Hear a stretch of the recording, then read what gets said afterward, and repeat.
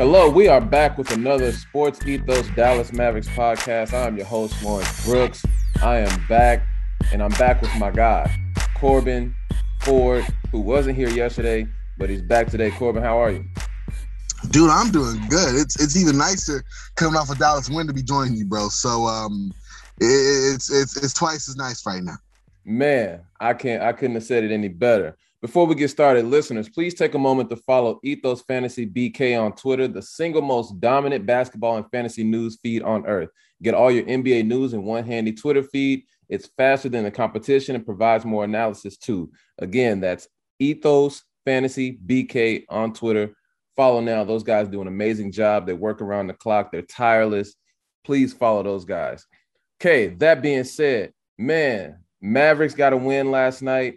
And for all the listeners that were listening to yesterday's podcast, I talked about the fact that they needed to shoot better, obviously, and they probably, without Luka, needed to have some people play a more perfect game. And boy, did we get a perfect game from our guy, Jalen Brunson. 41 points, no turnovers, 5 assists, 6 of 10 from 3. Man, it was just a masterful performance from a guy who has been playing well all year and stepped it up even more in a game that was much needed. What were your thoughts on the game from last night, Corbin? I mean, dude, you went into it like he had himself a night. Career high 41 points, very efficient, 15 and 25. Really got the game started on a fiery tempo. He paced the Mavericks to an early lead just by opening up the floor, softening up the interior with some three-point bombs, pushing the pace there, and then getting his way to the basket. He has such a nice in-between game. He's strong into the basket, able to look, stop, and pop. So he started off strong and just continued that attack.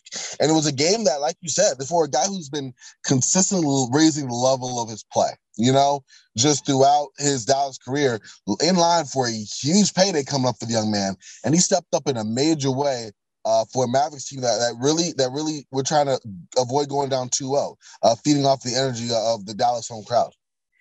Absolutely. And the thing about it is, in going back to game one, obviously it was a lot of inefficient play, bad rebounding, bad shooting. I mean, and they were still in that basketball game. And that's what gave me cause for optimism, is that there was room for improvement. Now, on the flip side of that, it's almost as if they swung the pendulum the completely opposite. And some can say they played a little above their heads, so to speak, because they made 22 threes, which is a franchise record.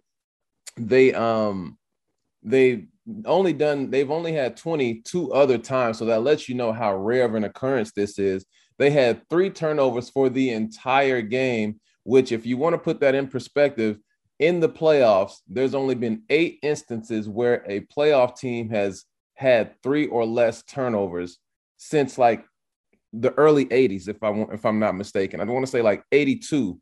So that's also a rare occurrence. And all 3 of those turnovers came from one person, which means no one else on the team turned the ball over. So this team literally played as well as you could probably play to get a win. With that being said, is this something you think that they can sustain? Or obviously it probably won't be to this extent, but do you think they can kind of taper off and play at a high level at this rate for the remainder of the series? So I'm of the mindset that some of that, of course, is not going to be replicated. You had a career high 41 from Brunson. I doubt he's going to be eclipsing that. So that's one thing. Another thing, let's put it like you said, 22 of 47 from 3. The Mavericks knocked down a franchise record, and they did it at a very, very good clip. So that's something that, you can see it maybe going, 15 or so threes, but like that was cool. That's something we probably aren't going to see again this series or for a good bit. What I do think the Mavs can take moving forward is, one, the way that they isolated Utah's, let's just put it, sorry perimeter defenders. Putting out lines that had Maxi Kleber at the 5. He went, 8 of 10 from 3? We have Maxi Kleber, Dorian Finney-Smith, your 2 guards between Jalen Brunson and Spencer Dinwiddie, and then, one other guard out there, Reggie Bullock, one other forward kind of guy out there, all who space the floor can go to the corners and knock down the easier three and force Rudy Gobert to not be the backline defense, thus opening up the paint for Dinwiddie and Jalen Brunson. Because before, you had lineups that were less open on the floor, and Rudy Gobert is able to be who he is. The backline, the defense for the Utah defense, able to swallow mistakes, and there are many that, Donovan Mitchell makes a kind of slightly declining Mike Conley, the defensive end. Lord knows everything we see when Jordan Clarkson's in the game. That happens. So I think for the Mavericks there, hey, on the offensive end, let's hope that, Kleber, who shot 23% or so over the last month from three, he came back in a major way game 2. Let's hope we can continue that hot streak. Let's hope Dorian Finney-Smith, who was 0-7 before knocking down a big 3 in the fourth quarter, that he wakes up, and is able to be consistent. If you do that, you can force Utah to kind of play out of sorts. They rely on Rudy Gobert a ton to clean up their mistakes. And if you take him and put him and isolate a guy where he has to defend out to the three-point line, guess what? Now you're inviting the Jazz to make a plethora of more mistakes that more than likely the Mavericks can take advantage of. Yeah, and going back to Finney-Smith, because again, on the previous podcast where I talked about three-point shooting needing to be better, I pointed him out as a guy who's going to be major in this series in terms of being able to knock down shots. Now, I said he's probably going to need to make between 4 and 5 a game and be closer to 5 for 8 on a consistent basis. Now, obviously, last night he almost doubled his career high, which was he was around 14 points, which was his career high initially, and then he had 25 last night, almost doubling that, which would have been 28. But I think he's a guy that is on the floor that they will have to rely on his shooting ability. And overall, they'll just need to shoot the three well in general, which I think is clearly the case because they don't rely on any inside presence. First game, they shot 28% from three. We knew that wasn't going to cut it. But then to flip it around and knock down 22 threes is completely over the top. I don't think that that's sustainable, but they will need to regularly be around 14 makes per game to win the series. With that being said, I think that, if you can just get steady contribution from everyone, if everyone's making 2 to 3 and then you get some blow up games, because I think between Reggie Bullock, Jalen Brunson, Spencer Dinwiddie, Maxi Kleber, you just need 1 or 2 of those guys to get hot every game. All of them aren't going to be hot every game at the same time, but as long as they can get hot, at least 2 of the 4, I think that's going to always keep them in it. Now to flip the ball around to the defensive side, I was wondering if they could keep it up because to end the season, they kind of fell off a little bit on the defensive end as a team who was playing at an elite level for much of the year. Around the last 10 games of the season, they weren't playing at such a high level, but then they just flipped the switch in this series and turned it on. And the thing that it looks like they are doing a really good job at is limiting Utah's three-point shots. And they're running them off the line. They're staying attached to shooters on drives, and they're forcing them to make shots inside the lane that are contested. And when you look at that recipe, is that something to you you think they can continue? And do you think it continue to be effective, or do you think Utah will shake loose of this defensive coverage? I actually am quite hopeful on the defensive side of the ball how they will continue to shrink the floor. Like you said, forcing the Jazz into less optimal shots, not taking as many threes. They've almost cut that in half. The number of attempts Utah usually takes around 40 and how much they're taking here in this series in the high 20s. They've done a very, very good job of that. And you're right. It's forcing guys who don't usually take a large percent of their shots in the paint area to do that. Finish around length, make acrobatic shots that you're not used to making. You've seen a lot more Bojan Bogdanovic in the post, something he can do, but it's become like a steady diet of Bogdanovic post-ups just by pure necessity because you're not getting more of a trying to think of the right word, like a quantitative, like more of a portion of your shots that you're looking for from the desired range. So you are getting Donovan Mitchell games that, if he keeps shooting like he is around the basket, He's the best finisher on this Utah team, but consistently, you're making it tough. Those types of shots take a lot of energy. And then pretty soon, all of a sudden, Donovan Mitchell's shooting numbers start looking like tour dates. You get those crazy, 9 of 25 and whatever the case may be numbers there. So I do think that is something they can keep doing. Now, the defensive intensity, you always think during the playoffs, a physical game, there might be concerns about how Dallas can keep it going, but let's not forget, they've been one of the better defensive teams of the year. We did a pod earlier this season, talking, Lawrence, about how the Mavericks, just before they got rid of Kristaps Porzingis, were one of the better defenses. We try to evaluate kind of what made that the case and what we saw that was replicable, and we've seen that is still persisted even with the change slightly in some personnel. So I do like that point. That is an excellent observation in terms of what they can continue to do to at least make it tougher. They're at a talent disadvantage without Luka Doncic on the floor, just because you do have Donovan Mitchell, and however you feel about Rudy Gobert, you have Gobert there as well. But at the end of the day, playing hard, remaining principled, and doing things like this to force Utah out of their comfort zone, this is your bread and butter. This is what's going to keep them in this series and make them an excellent case to maybe be an upset underdog here. I mean, as weird as that is. Yeah, I mean, there'll definitely be an underdog if Luka's not going to come back. And my personal belief is I don't think we see Luka again. I just think having a calf injury is that can be tricky. And rarely have I ever seen anyone with a calf injury come back within a week or two. It's usually 4 weeks minimum for guys who have a calf strain. And obviously it depends on the severity, and we don't know the severity because those specifics haven't been given out. But I also would just tend to lean on the fact that we probably wouldn't see him in this series unless it went 6 or 7. I don't even think we'd see him in games. Certainly not 3. I don't think 4 either. I think the only glaring optimism or optimistic view is game 6 or later, and that's at best.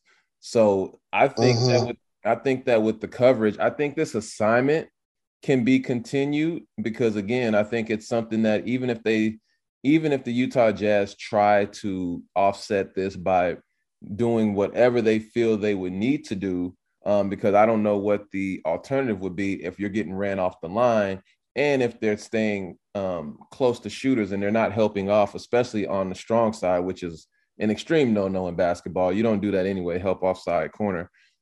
But if they're going to continue to do that, Utah Jazz are going to have to find ways to manufacture points, and it's just not what they're accustomed to doing. And then you look at a game like last night where Mike Conley had 0 points. Granted, some of that was foul trouble, but they're making him shoot contested mid-range shots, which is also not his game. And then making guys, they're guarding Bogdanovich one-on-one, but he's now taking contested shots inside of the lane.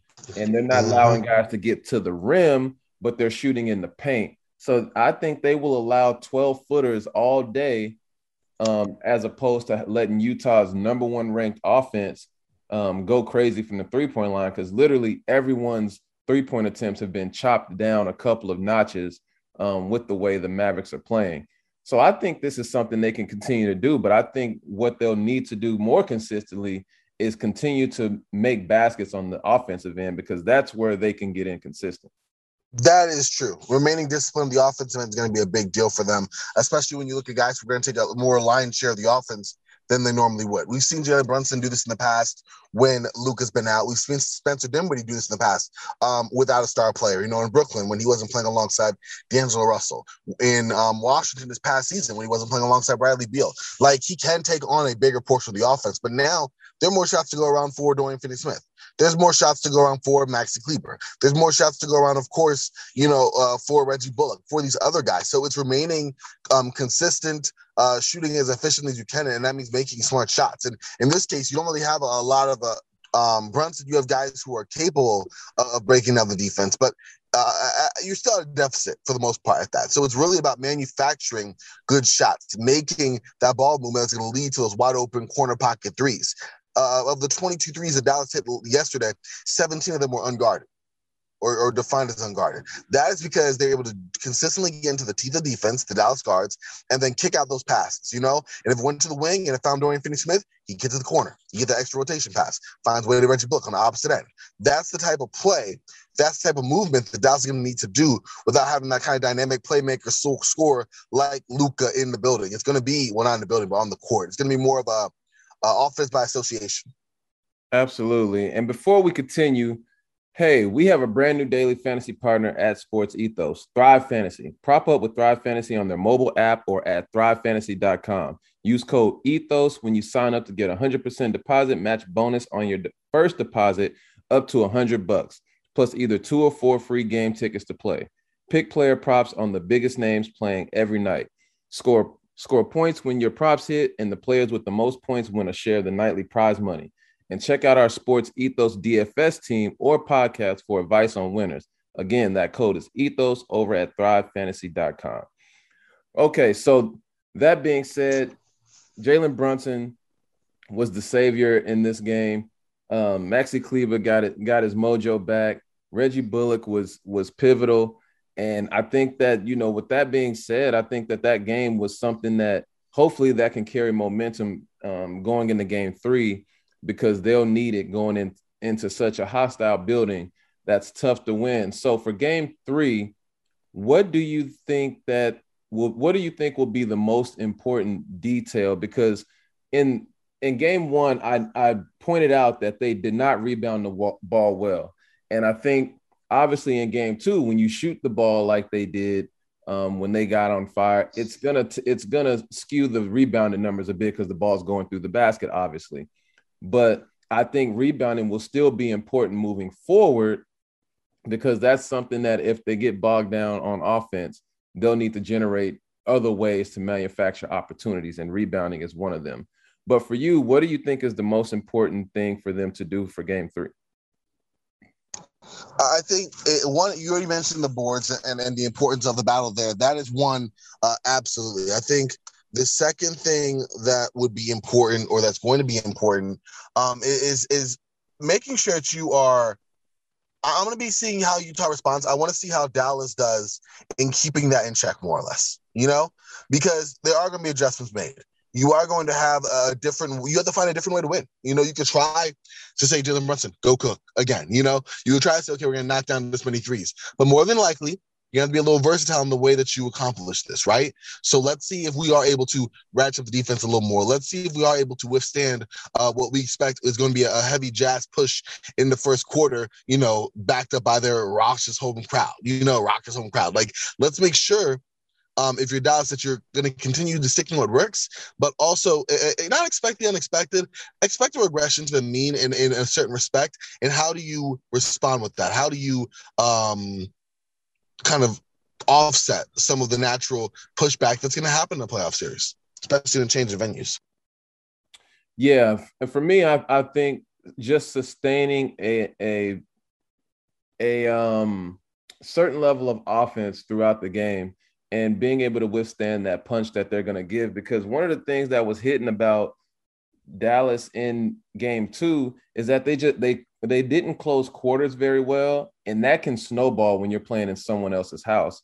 So you might not be able to bounce back and find your rhythm and everyone catch fire like they did in game 2. So I think it's going to be important to keep a certain amount of consistency on offense, but also not allow yourself to fall into these ruts where you're not scoring and Utah is scoring. Because in a home, when you're playing in someone else's house, everything they do positively is going to build momentum, and Dallas is going to have to make sure they don't let them build too much momentum by being able to hit timely shots. And I know the saying goes, you live by the 3, you die by the 3.